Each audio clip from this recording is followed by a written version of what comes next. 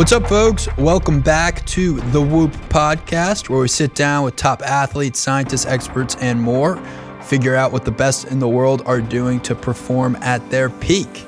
I'm your host, Will Ahmed, founder and CEO of Whoop, and we are on a mission to unlock human performance.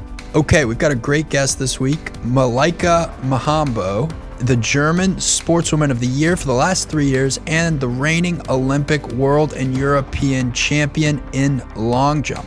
This is also good timing because we just launched in Germany. That's right. The Whoop app is completely in German. It's completely translatable.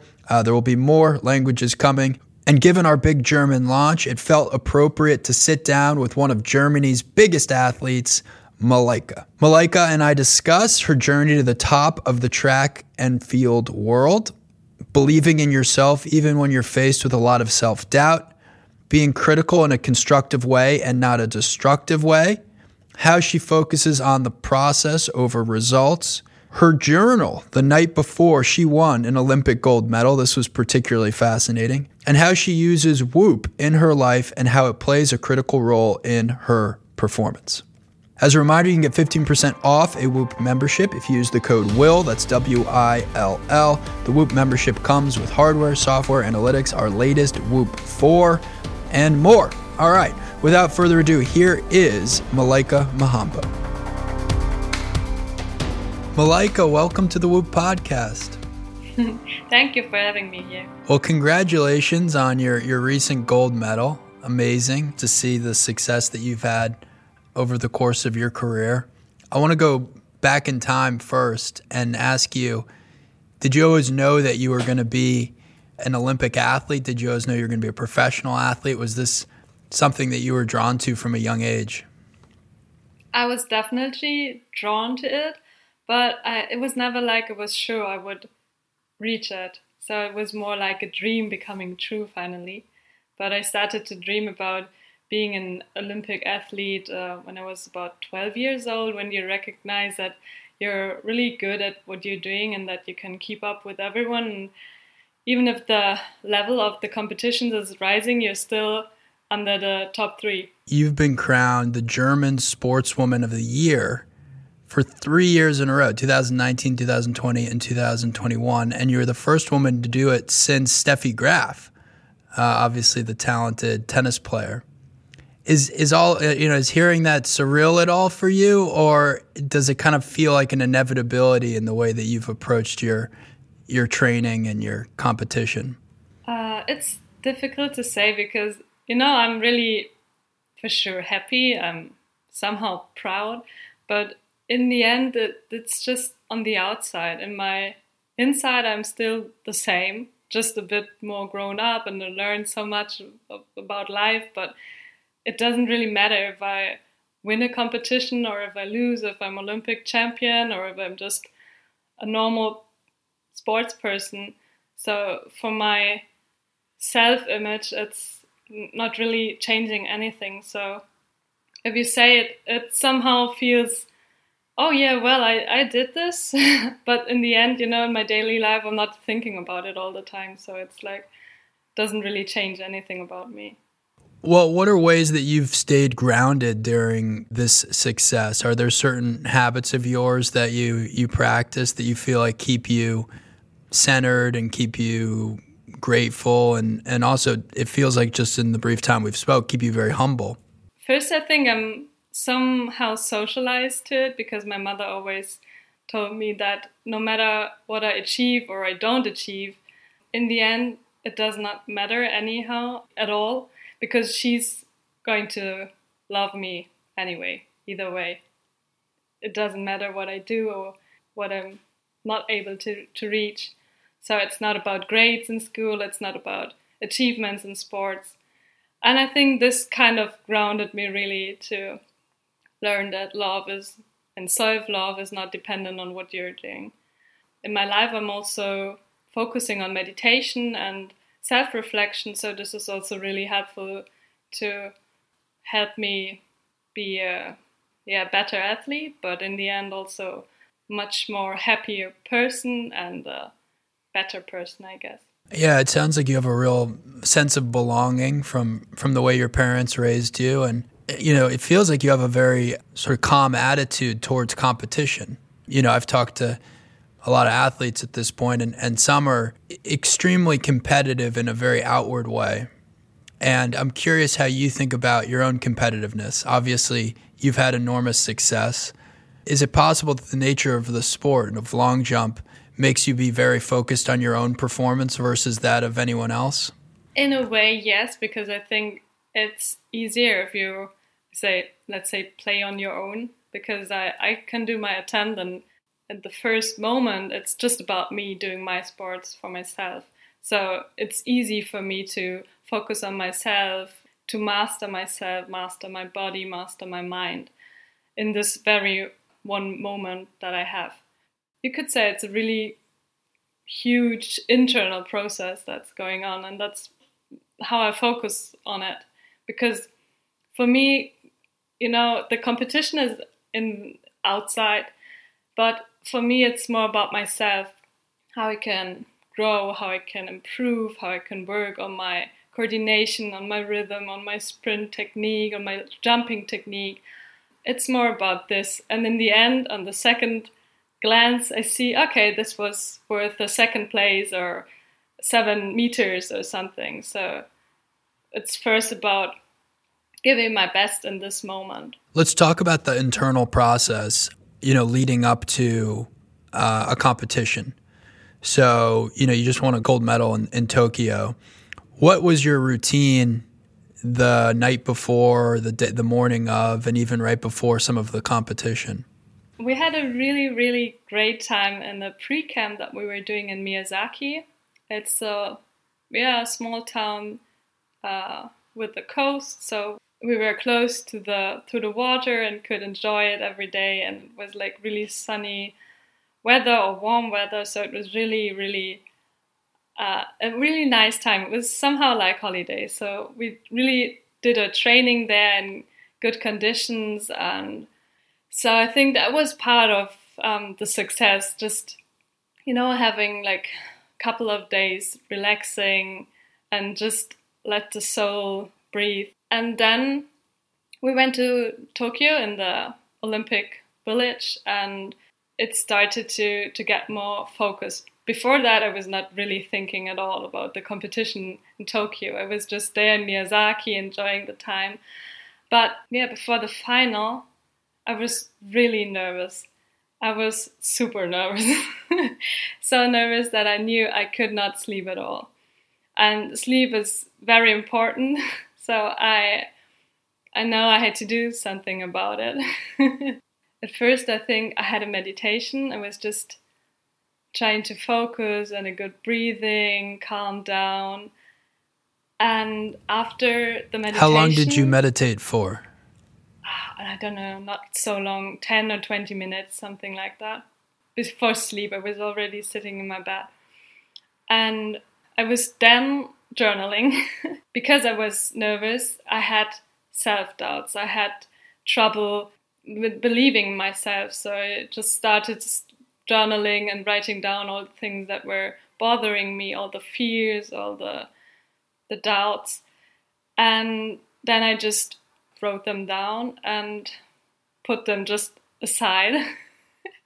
And then I went to sleep, and I had the best sleep during the whole stay in Tokyo.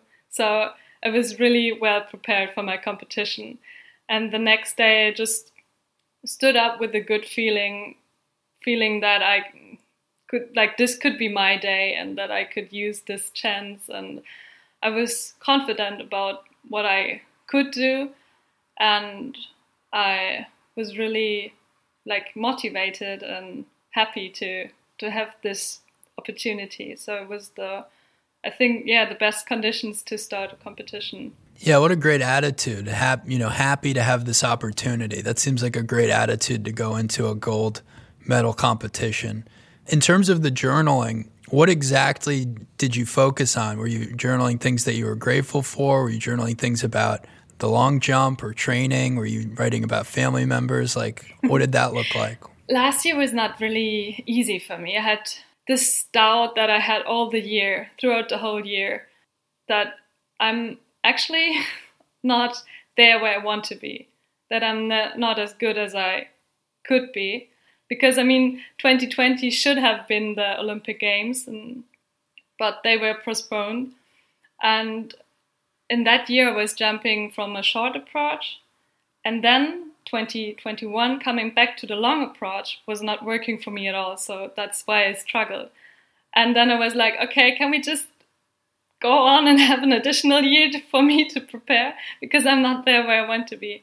And I was really struggling with it, because it doesn't matter what you try and you're not there where you want to be and you're not as good.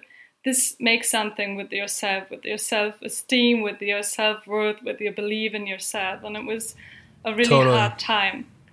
But I somehow started to realize that I have to believe in myself from the deepest of my heart. Because if I don't do it, no one else can do it for me. And I knew that it was not as good as I wanted it to be, but that's all I had. So I think I focused on this kind of things that you feel somehow weak about your training condition, weak about, because then first it's just, about technique and you're not good at it and you're not jumping as far as you want. But then it becomes like, okay, maybe you're not able to do it anymore. You're not good enough. And then it becomes to something that goes deeper, and that is more than just a question of technique.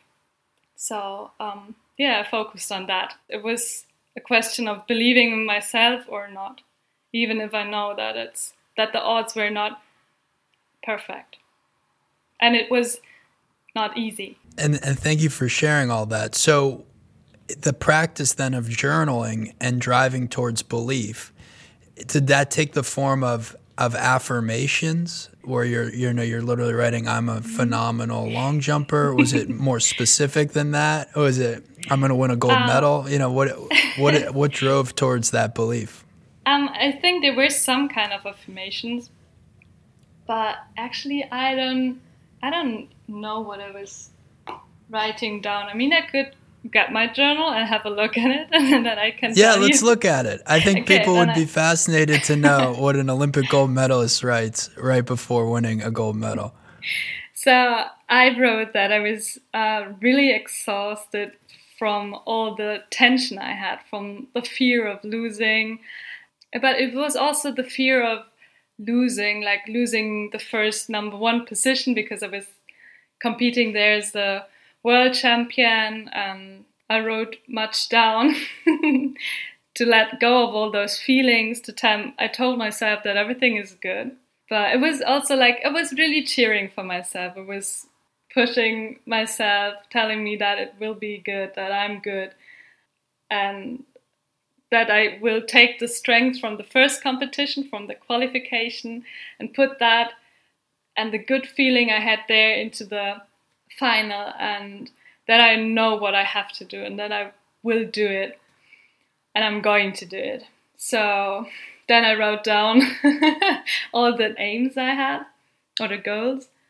So it was my goal to believe in myself all the time, through the whole day and the whole competition, to take life easy as a game, to be in the moment and give everything I have, to be my own master, and that I will walk down from the stadium, from the place, with a really good feeling.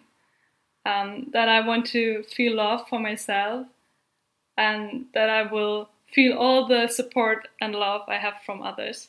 So that was the things that I was writing down in my journal before. Wow, that's awesome! Games. What a beautiful, what a beautiful journal entry, and so cool that you can look back on it after now having won and been such a success. I asked you to go deep on that because I think a lot of people listening to this, myself included, have aspirations and face doubt. And how do you overcome doubt? And I think the mistake that a lot of people make when they look at someone like you who's had this enormous success is there's almost like this assumption that you were able to do it without doubt. It came easier to you for some reason. And, I can't do that, but she can. that again, that sort of concept of self-doubt. And I think that there's so many mechanisms to overcome that and to really work towards that. And in many ways, that's an aspect of why I like doing this podcast, because you get to pick up different techniques or ideas that you can then apply to your own life around performance and around mindset and around setting aspirations and meeting them. So I think what you just shared is really beautiful, and I appreciate that. Yeah, you're welcome. But that's true. You have a really great position there, hearing all those people talk about their way to success. And it's always good. And that's what I love about having such conversations, because it's so inspirational. And the moment that you hear something like that and you just somehow turn it into something that you can work with and get it into your own life. Yeah, and I love the way you described sort of airing out everything that was on your mind. You're having trouble sleeping and you realize you just have to put some of it down on paper. Like, you feel these doubts, you feel these fears, but you know that you're going to overcome that. You know that you're going to bring love to the competition. You know you're going to have a good feeling the day of. Like, it's really nice thinking through what you just did. And there's a great business example. There's plenty of examples that other people can use as they think about their own lives. And that's sort of the day before the big presentation, or am I going to get a promotion, or am I going to close the deal? I think it's a beautiful connection between sports and the rest of the world. Whoop has become this pretty successful company, and it's grown enormously. But there were a lot of stages along the way where I had real doubts with myself, and I had some similar techniques along that way. I wrote affirmations. I don't know if I've ever talked about this, but where I would write line after line after line saying, like, I will close this round of financing, or I will get this deal done. Because sometimes when you don't believe it, it makes it a lot harder, and you have to really talk yourself into it. You feel a little crazy, or at least I felt a little crazy doing some of that, but it worked, and so there's something to be said for it. And I think there's also a level of acceptance that comes from it. You have to accept vulnerability in order to take these processes on. I'm amazed in listening to you how vulnerable you describe certain aspects of your training or your technique. I think that's an asset for you. Yeah. I think that's also something I learned. I don't know if you can relate to it, but what made this victory so special to me was not being the Olympic champion in that competition, but realizing that I'm on the right track, and that I'm really thankful for being on this track and what I've learned. And the greatest lesson of that year was, it's easy to believe in yourself when you have success, but it's not if you don't, and if you know that you're not at your best. But still, I learned that I'm great for who I am, and it's not about what I reach, what I'm going to reach. It's about just being committed to myself, and in the sense that I really cheer for me, that I'm my biggest fan. And I think I was in that year, so I like that. That was really cool, because, like I said, if you have a run and everything works out, it's easy to believe if you have the success. I think that's right. I mean, I think you develop a better toolkit when there's doubt and hardship and difficult circumstances, right? And then you overcome that to have the success. I'm sure you've had the race where going into it, you knew you were going to win, and then you won, and that was that, right? And in a way, it's more powerful when it's that internal struggle that you have to overcome, because that gives you this feeling like you can take on a lot more. But I think it's also about being open to yourself and just say, okay, right now I'm not there where I should be, and be critical but not destructive, but more like in a constructive way, being realistic, but still optimistic, and be like, okay, you can do better. I'm believing in you. Do you find that you set a lot of specific goals for yourself, or are you more process focused and the goals the rest kind of takes care of itself. Like right now, is one of your goals to break the world record? Not really. I'm trying to, Okay. I'm trying to give my best. So I'm more focused on the process, because I think it's better to focus on the process, because then you're focusing on what you can do right now, how you can improve, what you can do better. And I think if you just aim for, I don't know, let's say the world record, and you just have a number in your head, but you don't have a plan how to achieve it. You just have a number. Yeah, that's interesting. I mean, I've spoken to a lot of athletes and I've heard both sides of it. Let's talk for a second about your meditation practice. You strike me as someone who's very mindful and calm and it's got a good demeanor. How often do you do that, and what are your intentions for it? It depends, I started 2018, and since then I'm trying out different kind of meditations, and I have different kind of meditation routines, and I think they were all useful for the time I used them. But right now I'm trying to meditate every day for like 25 or 30 minutes. Well, that's a good amount of time. I do 20 minutes a day. Do you have a specific type of practice, or is it mostly closing your eyes and breathing?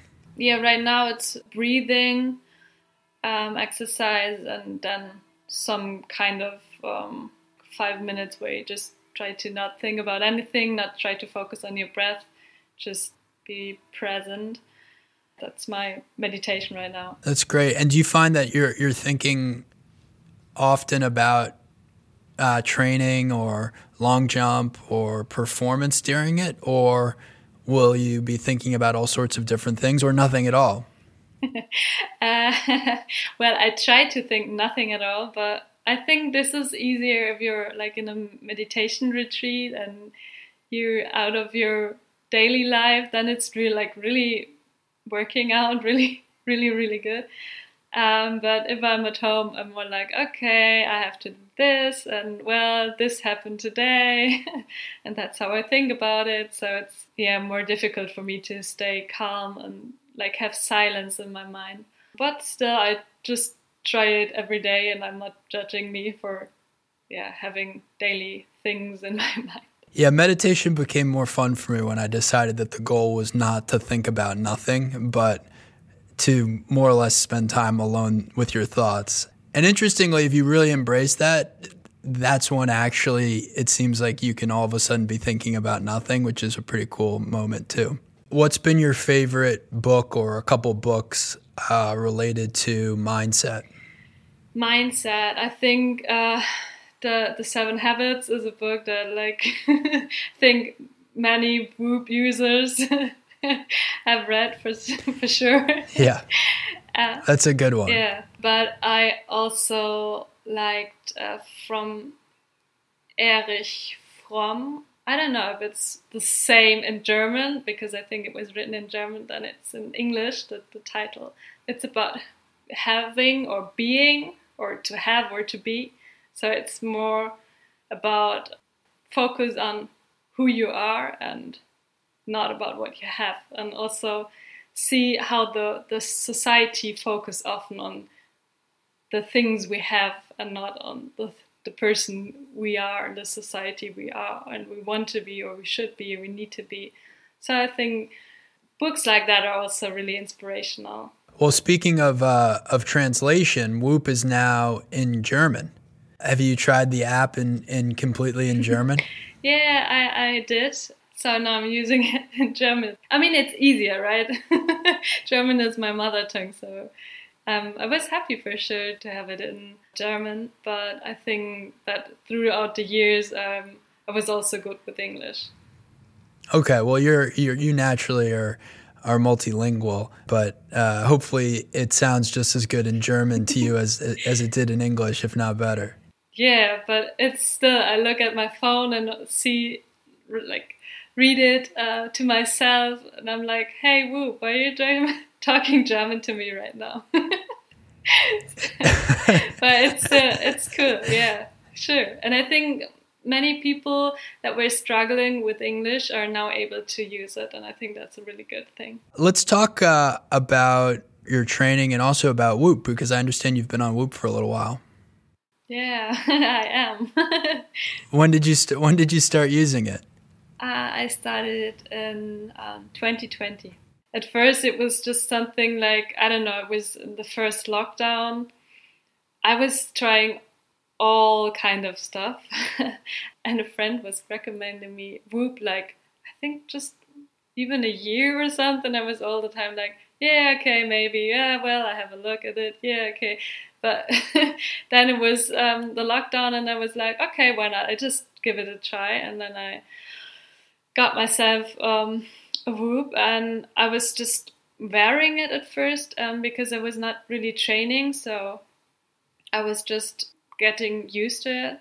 I think in the season that is now starting, we're trying really to focus more on the feedback of my Whoop. And I think I had it like since October until the competition season started, and exception, okay, the training camp. But it was really all the time in my optimum performance level. So it was really balanced between recovery and training, and I think this was really good. And I had like no injuries, no problems, nothing. It was just really healthy and having a good training. Awesome. Well, we love to hear that. Yeah. So it sounds like you would use your recovery score as one mechanism to determine how much strain or how much training to take on. Yeah, I was all, like often telling my coach, okay, right now it's like I'm in the red, so I don't have a really good recovery. And he was like, okay, yeah, then we don't do too much today. And we were also having a really easy training somehow. I don't know how to explain it, but it was really also focused on recovery. So I had like 4 hard training sessions a week, and then I had 2 really easy ones and 1 day completely off. So this was really good for the beginning, but now we have to get a bit more to work. So right now it's about really just pushing through the next weeks of training. So I'm not sure how my recovery will and my body will react to that, but maybe I'm good prepared now, and I'm ready to handle more than I could in the winter season. I understand you have a vegan diet. Is that right? It's vegetarian, but yeah, 1 meal a day, every day is like definitely vegan. But when I'm on competition, it's really hard for me to keep on a vegan diet because I'm having certain food allergies. So sometimes it's more like I try to eat what I get because that's not so much sometimes. What allergies? I'm lactose intolerant, which makes me often very difficult at restaurants. Yeah, that's something. But I think I'm even more difficult because I have gluten allergy. So everything that contains wheats and cereals, and I'm also allergic to eggs, which it also makes difficult if you're a vegetarian and you're not even able to eat eggs. So even like breakfast is sometimes difficult. And then I have some allergies concerning fish, but that's not a problem since I'm vegetarian. So you actually have a very restrictive diet. Yeah, true. And when you travel, like especially for a competition, do you have to bring food with you almost to make sure that you can have what you can eat? I think sometimes it would be better because being a vegetarian and having food allergies is like really a bad combination for being in hotels, because they have like a really not even like often not really healthy, but yeah, sometimes I don't know, they're neither prepared for vegetarians or vegans, nor are they prepared for people that are having food allergies. So being a person that is vegetarian and having food allergies is really, really troublesome. So sometimes it would be better to bring my own food, I guess. But I did not start it so far, but I was thinking about that, yeah. Well, there's a lot of athletes or people who lift weights or they want to be high performance that say, you can't recover properly if you don't eat meat, or you're not going to get enough protein if you don't eat meat. What are some of the foods that you rely on? Obviously, you're an incredible athlete. And what would you say to them? I think it's not necessary, but I think I'm not the only example for this. There are also several vegan athletes that are really, really good. So it's not even about eating any kind of animal product. I rely on, I have like a vegan protein shake, but it contains not only proteins, but also some kind of carbs and also minerals and vitamins, because you need them to process the proteins and build muscles. So it was really focusing on a product that is giving me all of that I need for building muscles. And in my diet, I really like lentils. I'm really big lentil fan, and I think it's really good for me and I can digest it well. But I also like tofu, chickpeas. So there are like several things that you can eat to get some proteins. I try to mix it so that I have all kind of proteins and acids, amino acids. That's how I try it. But for me it's not like science, I just eat what I feel well with. So it's not that I know exactly of every product which kind of amino acids they contain and how I have to mix them, that I have the right proportion of all of the essential ones. So that's interesting. So you're certainly not someone who measures her food. Like, you don't have a specific meal that you have to eat the night before a competition. No, that absolutely not. There's no such routine. I did weigh my food, but it was just the proteins that I know, okay, I have enough proteins. So that's the only kind of food weighting thing that I did. Obviously, you're an incredible professional athlete. Do you think if you weren't a professional athlete at all, you would get value out of Whoop? Definitely, because I'm interested in how my body works, and I think I'm like really super focused on my health and my mental being and my physical being. So I think it would still make me fun to, see the tools and track my habits and see how they affect my body. But yeah, sure, I think I would not deal so much with recovery and training. Maybe I would just train as I would, or maybe I was not that sporty at all. But I think it's like, it's in your bones, right? So you cannot do anything about it. Yeah, this is like an alternative reality we're talking about, where you're not an Olympian. But, mostly I wanted you to speak to the value that I think anyone can get out of, hopefully, the product. And it's also why we're excited to be expanding in more markets, because, the majority of people on Whoop today are everyday consumers who want to be healthier, want to be fitter, want to lose weight, want to get more sleep, want to figure out a few things about their lifestyle or their behavior that they can change or improve.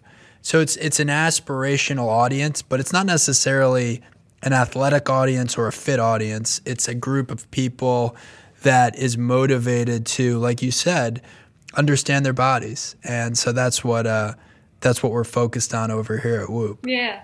And I think it's like a really cool tool to help people to get all those insights, because it's not so easy to get them. I mean, there's some habits where you're at the first moment you try it and then you're like, okay, this is really good. But sometimes things need more time, and then it's easier to track it to see what brings which results. Malaika, this has been a real pleasure. Very grateful that you're on Whoop and proud that you're on Whoop. So thank you for that. And thank you for everything you shared today. I really enjoyed the journal entry personally, and everything you said about mindset and performance and health. So thank you for that, and thank you for coming on the Whoop podcast. Yeah, sure, you're welcome. And thank you for having me on the podcast. I'm really happy to be here, happy to hear your insights from Whoop. I'm happy to be a Whoopie. Thank you to Malaika for coming on the Whoop podcast. If you enjoyed this episode of the podcast, please leave us a rating or review. Don't forget to subscribe to the Whoop podcast. Check us out on social at Whoop, at Will Ahmed. And don't forget, you can get 15% off a Whoop membership if you use the code WILL, W-I-L-L. That's all for now, folks. We'll see you next week.